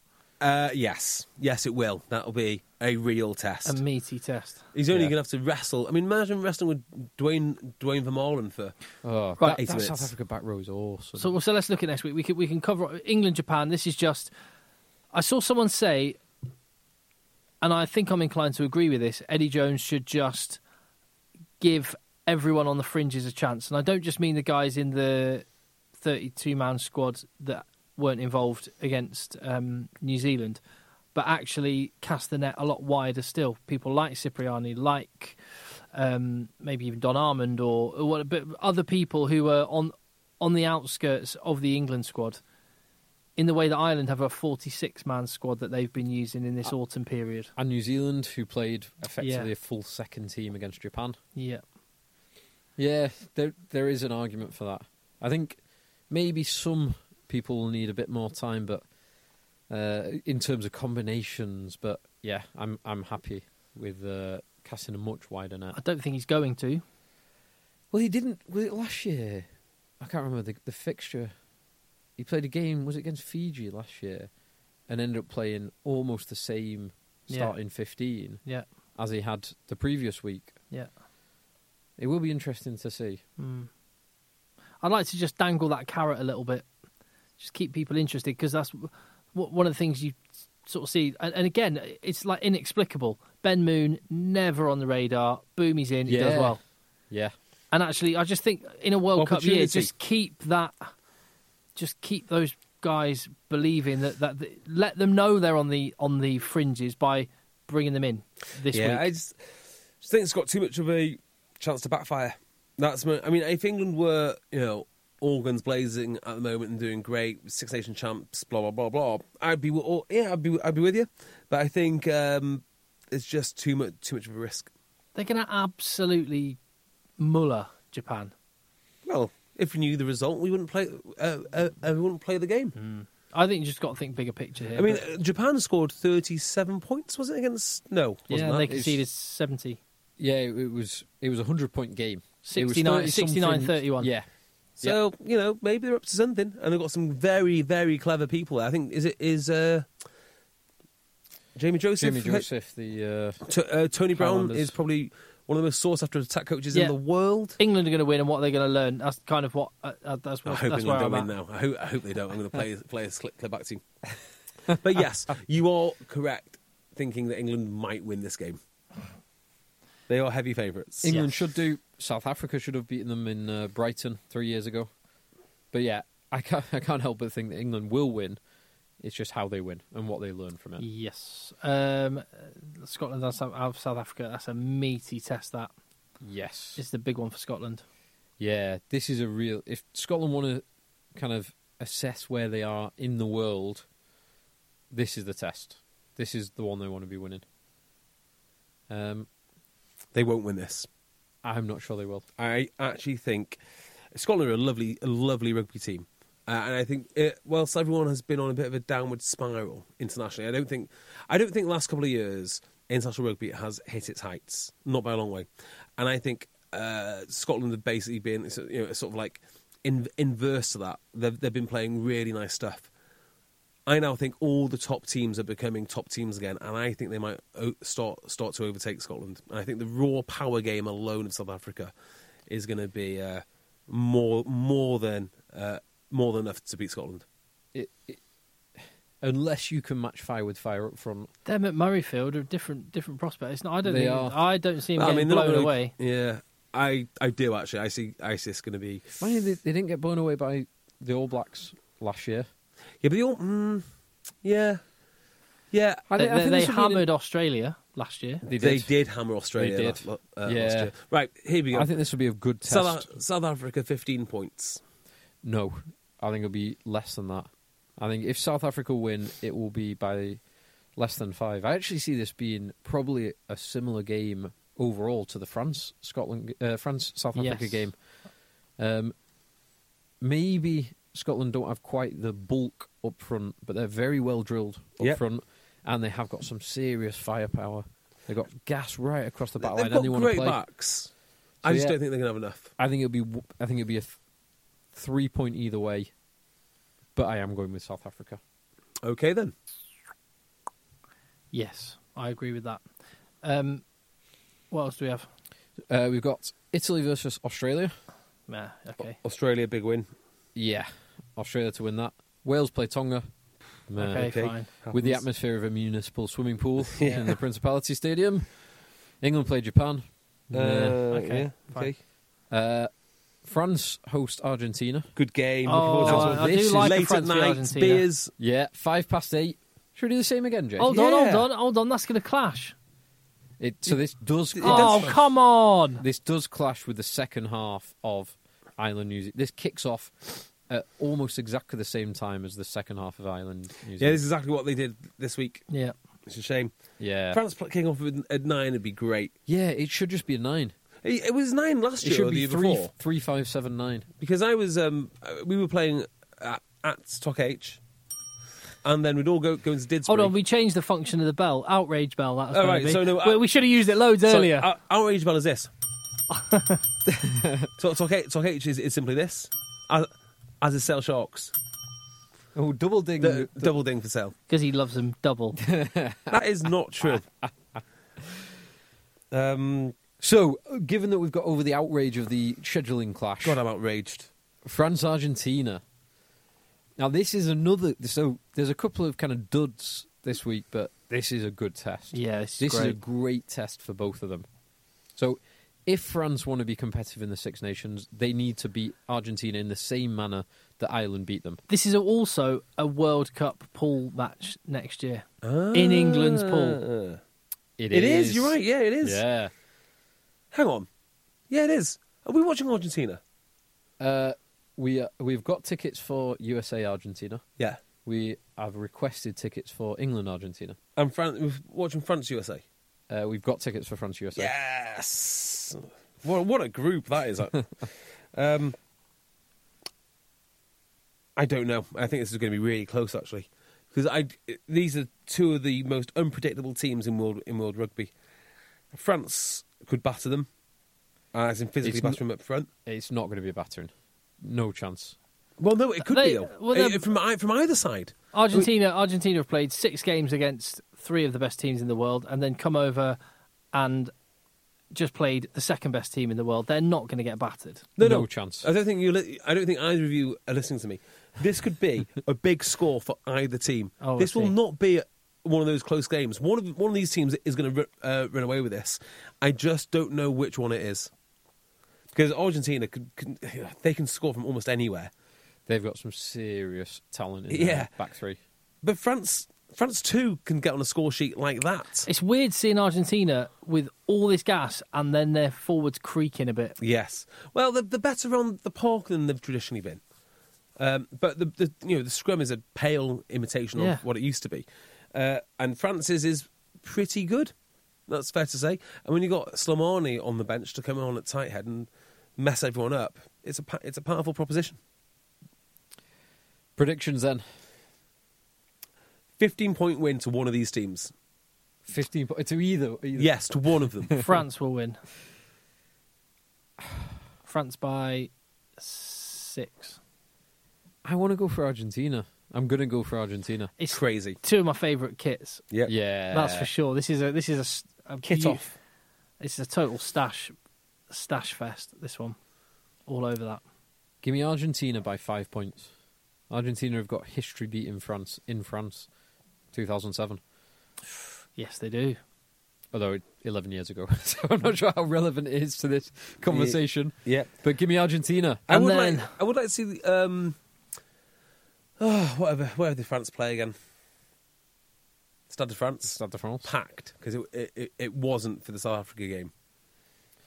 No, it wasn't packed. There's a lot of flags going on, and there seemed like quite a good atmosphere. Ooh, I'd love to watch France in Stade de France. Stade Pierre Mauroy. Where's that one his home? Don't know. Let me tell you now. It's not the dystopian... Oh, I hope it is. Lille. Lille? Yeah. Wow. That's in mid-France, isn't it? So 50,000 people can fit into the Lille Stade Where is Pierre Lille? Mauroy. It is... oh, wow. It's basically in Belgium.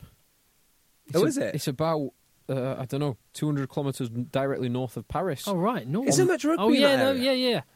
yeah. So it's not a rugby hotbed, is it? Not far from Cali. It's not a rugby hotbed at all. At There's all. only the 2 Parisian clubs in the north. Yeah, so everyone else is in the I don't know if you know, but one of the world's great wingers has moved over to a club in France called Carcassonne. So as I looked up Carcassonne, see where it was geographically, my geography of France is rubbish. So of course, I know everyone knows who you're talking about, but so I know no one needs me to say so, but I'll just say anyway. Tom Brady, formerly yes, of Sale Sharks, formerly and Leicester Tigers, but he's moved to Carcassonne now.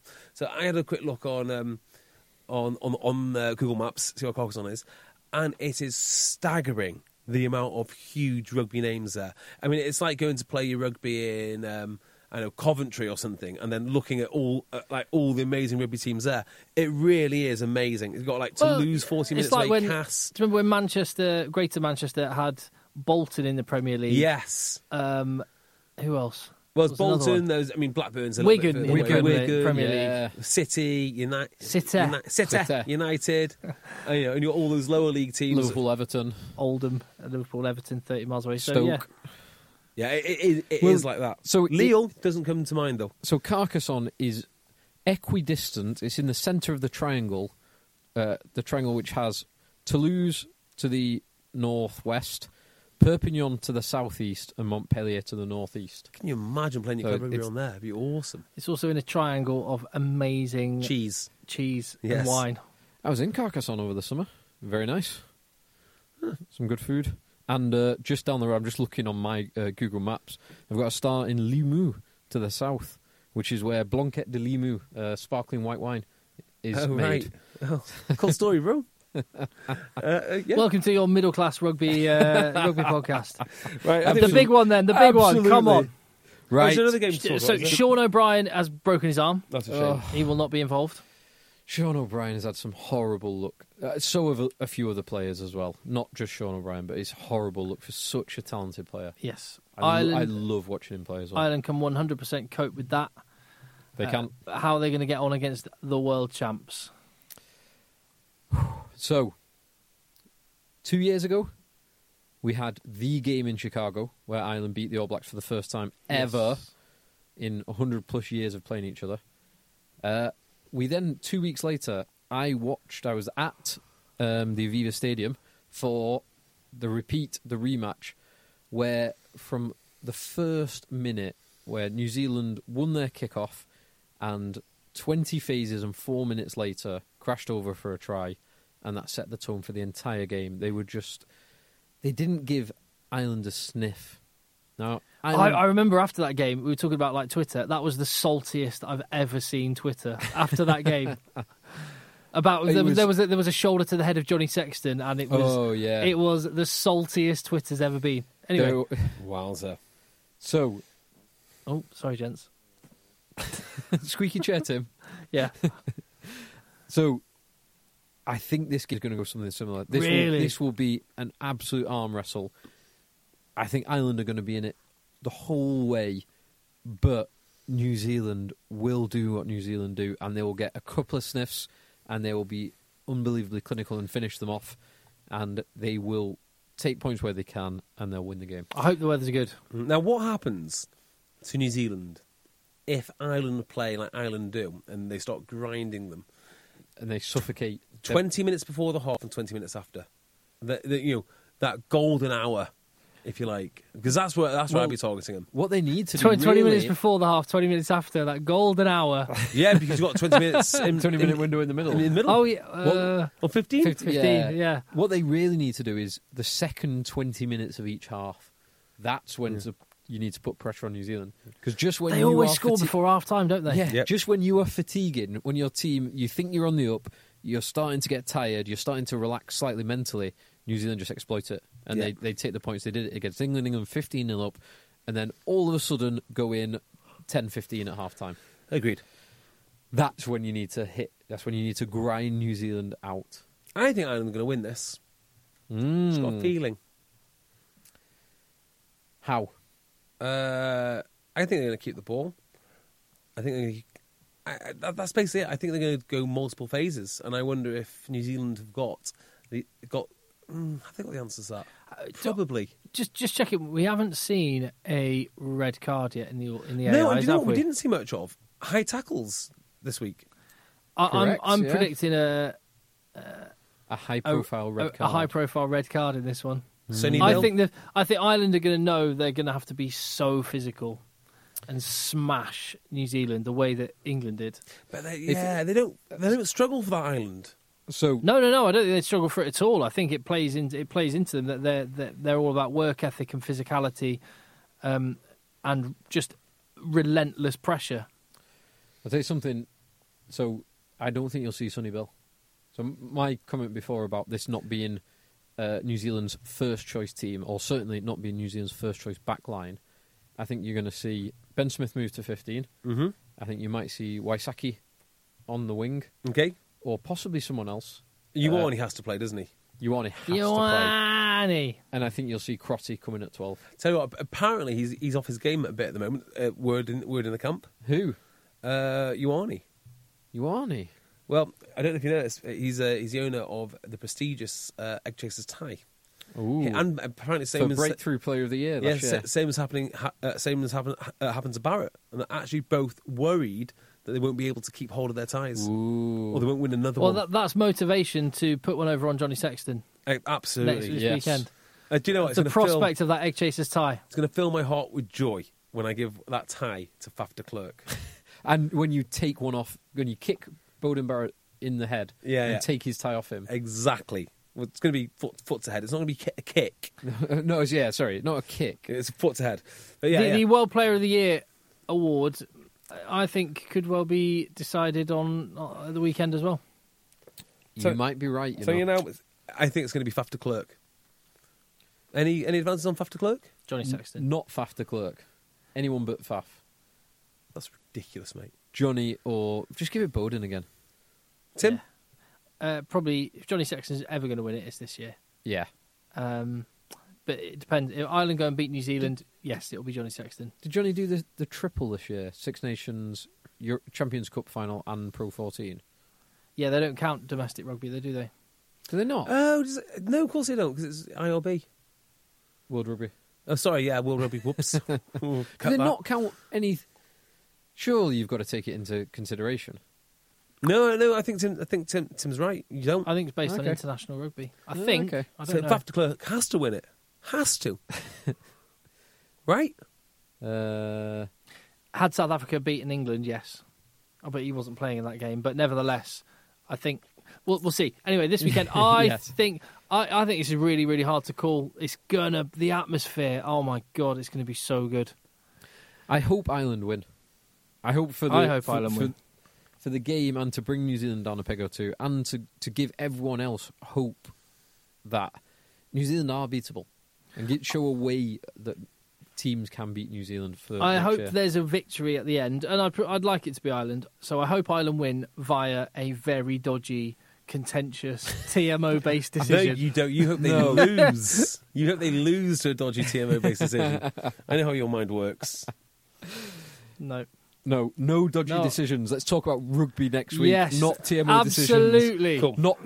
I don't want to have to comb through World Rugby announcements and protocols and laws. I just want to watch the rugby and enjoy the rugby. The only press release I want from World Rugby, unlike the one today where they go, we back the decision to blah, blah, blah. I want them just to go, World Rugby's official position is that was an absolutely amazing game. Amazing test match. Yes. Done. There you go. Mic drop. We're out. You know where to find us. Thanks for listening. Tell your mates in a bit. Bye-bye. Planning for your next trip? Elevate your travel style with Quince. Quince has all the jet-setting essentials you'll want for your next getaway, like European linen, premium luggage options, buttery soft Italian leather bags, and so much more. And is all priced at 50 to 80% less than similar brands. Plus, Quince only works with factories that use safe and ethical manufacturing practices. Pack your bags with high-quality essentials you'll be wearing for vacations to come with Quince. Go to quince.com/pack for free shipping and 365-day returns. Mom deserves the best, and there's no better place to shop for Mother's Day than Whole Foods Market. They're your destination for unbeatable savings, from premium gifts to show-stopping flowers and irresistible desserts. Start by saving 33% with Prime on all body care and candles. Then get a 15-stem bunch of tulips for just $9.99 each with Prime. Round out Mom's menu with festive rosé, irresistible berry chantilly cake, and more special treats. Come celebrate Mother's Day at Whole Foods Market. When you need mealtime inspiration, it's worth shopping Kroger, where you'll find over 30,000 mouth-watering choices that excite your inner foodie. And no matter what tasty choice you make, you'll enjoy our everyday low prices, plus extra ways to save, like digital coupons worth over $600 each week. You can also save up to $1 off per gallon at the pump with fuel points. More savings and more inspiring flavors make shopping Kroger worth it every time. Kroger, fresh for everyone. Fuel restrictions apply.